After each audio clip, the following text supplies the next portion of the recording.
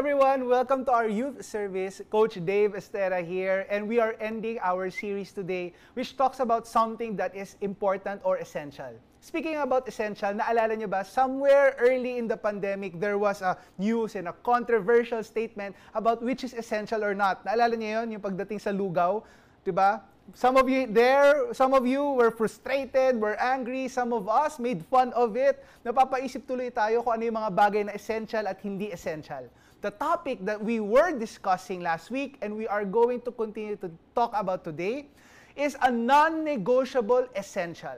It is important for us. And the reason why this is important to us as a movement, as a church, is because this is Jesus' last words, which is the discipleship of every nation in our words, world missions. Now, when we hear the word missions, meron tayong mga mindset, meron tayong mga speculation or assumptions with regards to missions. And we think that missions are only for the elite Christians. It's only for the serious Christians. It's only for those people who are close to God. And we are talking about going to a particular race, a particular country, and mostly yung meron tayong iniisip na mga typical missionary of a particular color, or we may be thinking, pag sinabi natin yung salitang missions, it's really exporting a Western view or a Western religion. Or maybe for some of us here, pag sinabing missions or going out to preach the gospel, yung naisip natin ay, bakit pa tayo lalayo? Dito pa lang sa Pilipinas, ang dami ng problems. Why should we do missions when we have problems in our own backyard? And hopefully, as we look at the scripture or the word today, we will get to see God's vision, not just for you, but for the whole world. I'm going to read Psalm 102, verses 1 to 2, and then verses 12 to 15. It says here, Psalm 102, a prayer of one afflicted when he is faint and pours out his complaint before the Lord. Hear my prayer, O Lord, let my cry come to you. Do not hide your face from me. In the day of my distress, incline your ear to me. Answer me speedily in the day when I call. In verse 12, it says here, but you, O Lord, are enthroned forever. You are remembered throughout all generations. Verse 15, nations will fear the name of the Lord, and all the kings of the earth will fear your glory. Let's pray. Lord, we ask even today that you would speak to us, put a burden in our hearts, and expand our vision. In Jesus' name, amen. This psalm was written by a psalmist who is undergoing a challenge in his life. Kumbaga, may pinagdadaanan yung psalmist yung nagsulat nito. If you would realize, or if you would look at verses 1 to 2, the psalmist was saying about my prayer, my cry, do not hide your face from me in the day of my distress. So may pinagdadaanan tong psalmist na to. The psalmist is undergoing a series of problems. Probably it has something to do with his own nation. We can assume that, na hindi lang siya, pero pati yung nation na nire-represent niya. And when we think about that, isn't it true that all of us here, in one degree or another, we all have our own distresses. We all have our own problems, if you may. But the problem sometimes with that is that we tend to focus on our own problem. Hindi lang sa sarili natin, pero minsan, di ba, okay, hindi lang yung psalmist yung may problema, malamang pati yung nation niya. And same with us. We have our own problems, and we won't deny we have problems in our own nation. But what does the psalmist do? The psalmist does this, and he's inviting you and me to do it as well. What the psalmist does is that he is shifting his focus from his problem, his circumstances, to God. Where can we see that? Sabi doon, hear my prayer, O Lord. Let my cry come to you. Do not hide your face from me in the day of my distress. Incline your ear to me. Answer me speedily in the day when I call. The psalmist was pouring out. He knows what's going on in his life, but he's inviting us to focus on him. Which leads me right now to the real enemy of missions. And this is one of the enemies, one of those hindrances, one of those roadblocks, one of those instances that stops you, not just from doing world missions, but I may also say that stops you from fulfilling God's purpose in your life. Ano kaya yon? And it's this: the real enemy of missions, the real enemy of us fulfilling God's purpose for our lives, it's not really the money, it's not really opportunities, it's not really our upbringing, saan ako nag-aral, anong pamilya ko. Those are not the reasons. It's not the problems of our nation, it's not poverty, it's not lack of all of these things. The real problem with regards to mission and with regards to ourselves in fulfilling God's purpose is that we are focused on ourselves.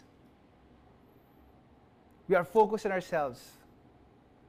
The psalmist was expressing not just in his individual reality but also of his nation, but he did not stay and focus on himself, but he shifted his situation and focus to God.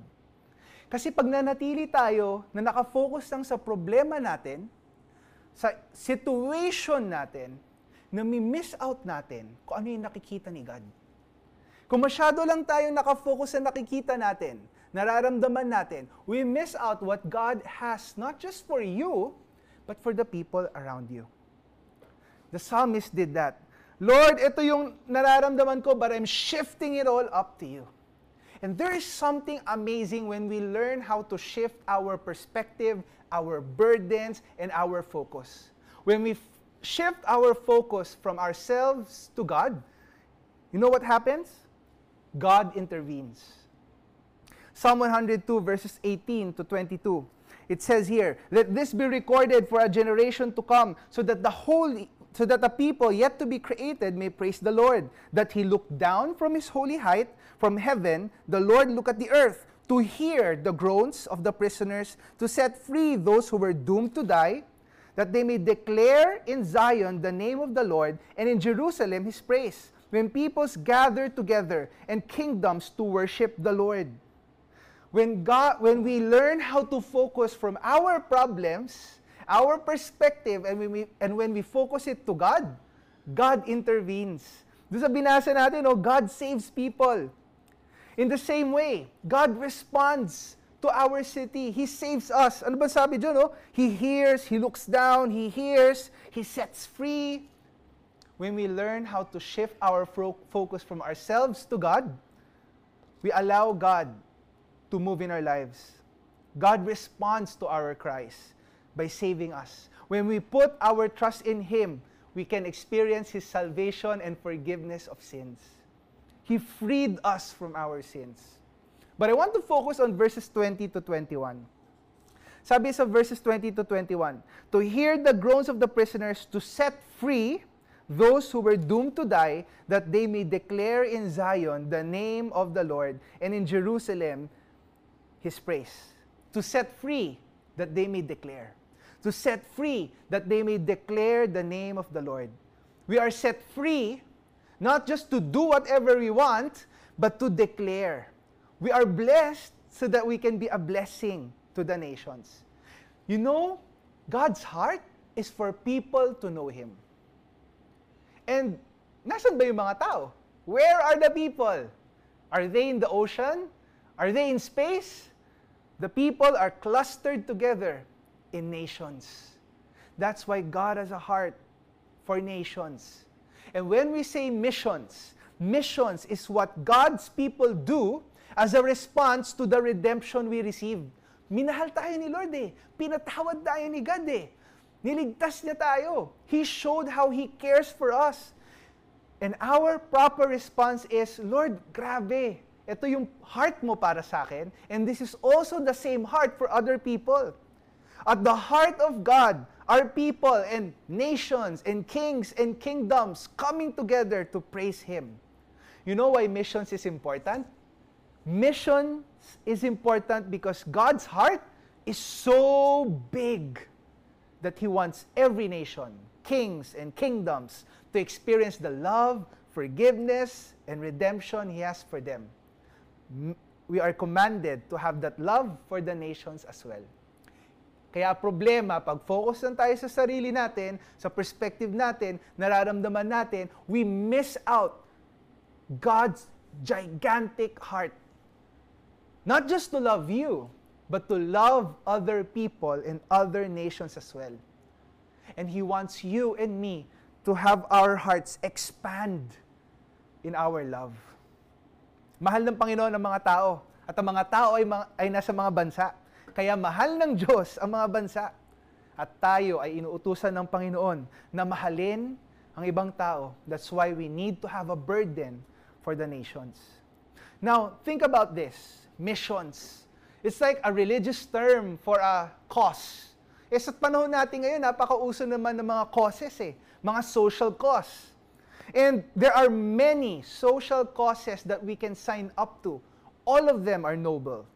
Protect the whales, human rights, guard the environment, sustainable living, give water and food to those who are in Africa, special education for those people with special needs, education for those who cannot study.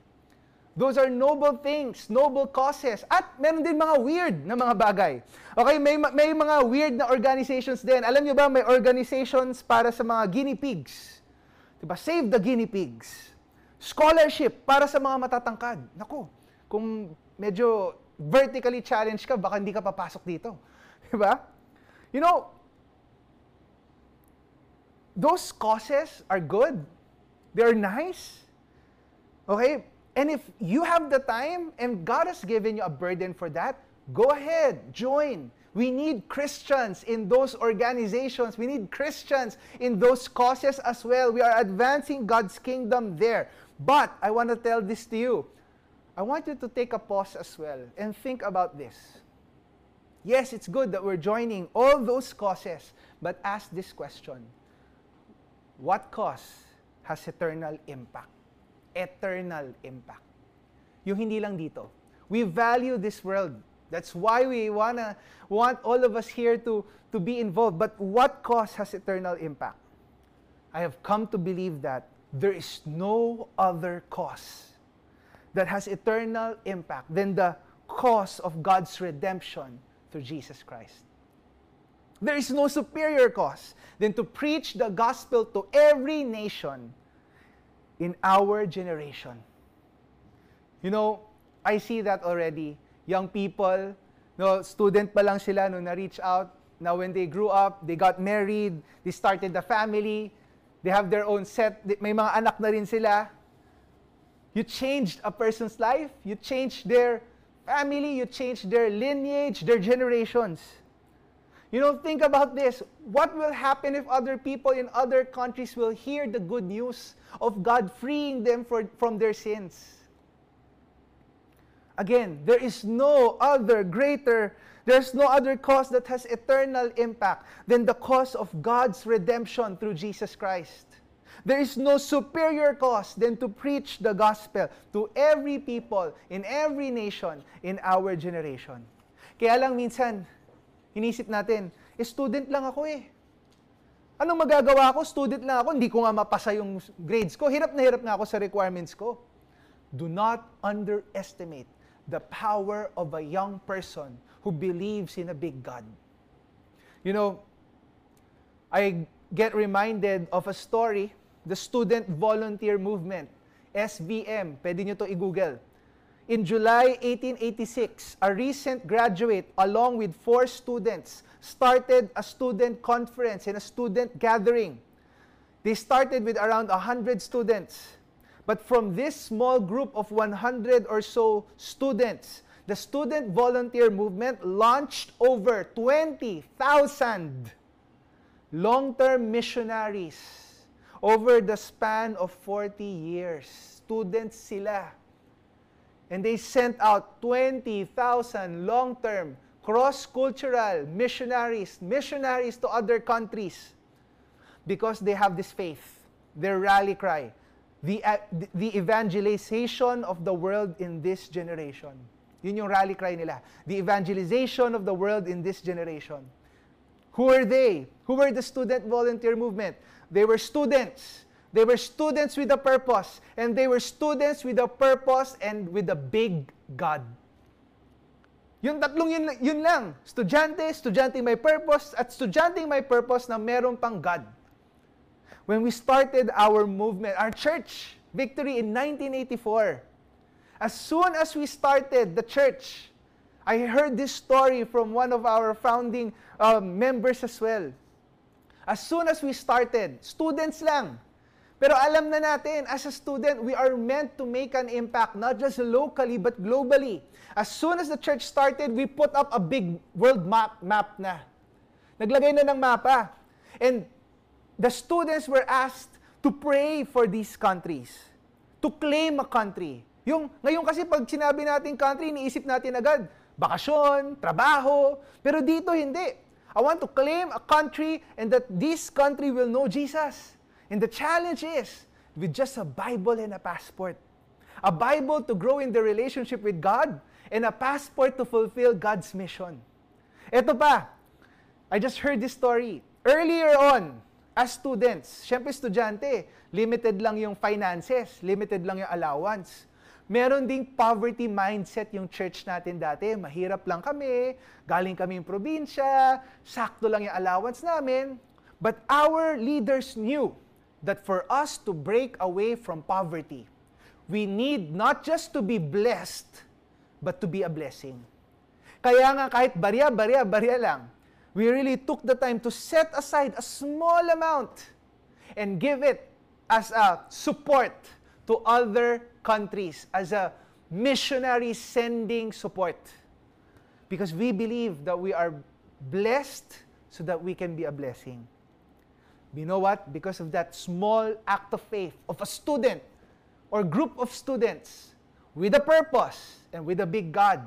Fast forward now, Victory Philippines has managed to send 196 missionaries in 38 countries. Do not underestimate the power of a student with a purpose and with a big God. And our tagline, what? Every nation in our generation. The stories are amazing. Madaming stories. Yung iba hindi pwedeng sabihin online. Please talk to your campus missionaries. We all have stories, miracles, supernatural encounters of them meeting Jesus. But I want to share one story of Hugh, not the real name, a story from a communist nation. See, Hugh did not worship or look to any other gods, okay? When he was in college, pag may mga naririnig siyang Christians, he would actively debate them, debunk them. And he's so happy when he sees the disappointment in their faces. One day, he met an every nation missionary. And he was surprised na hindi masyadong hard sell, aggressive tong Christian missionary na to. But over the next couple of months, Hugh and this missionary became friends. Then, eventually, Hugh kept on asking questions and want to know more about the Christian faith. So when he was there, okay, syempre, itong si Hugh, sanay na, gusto niya mang-down ng mga Christian. So he started showing all of those things, shared his sophisticated answers and sophisticated view of life, presented his ambitious plans, but then the missionary asked just one question, and it threw him away. One question na napatigil si Hugh at napaisip siya. Yung question na to ay, what is your purpose in life? Naisip ni Hugh, a student from a communist nation, that as much as he knows things, marami siyang sinasabi, hindi siya sure sa purpose niya kay Lord. He was humbled. Tell me more, sabi niya. Then afterwards, the missionary slowly met with him for weeks to fully explain the gospel. And then eventually, okay, nagulat siya. What Jesus Christ did for him is all of these things. Not just forgiveness of sins. He was freed. Hugh surrendered his life to Christ. He was a sophomore student, second year college. Pero nagkaroon siya ng assurance, Lord, you gave me a purpose. Turning to Christ meant surrendering my life. He changed the question, what do I want? Focus on self? Ako muna, perspective ko. He changed the question, what do I want?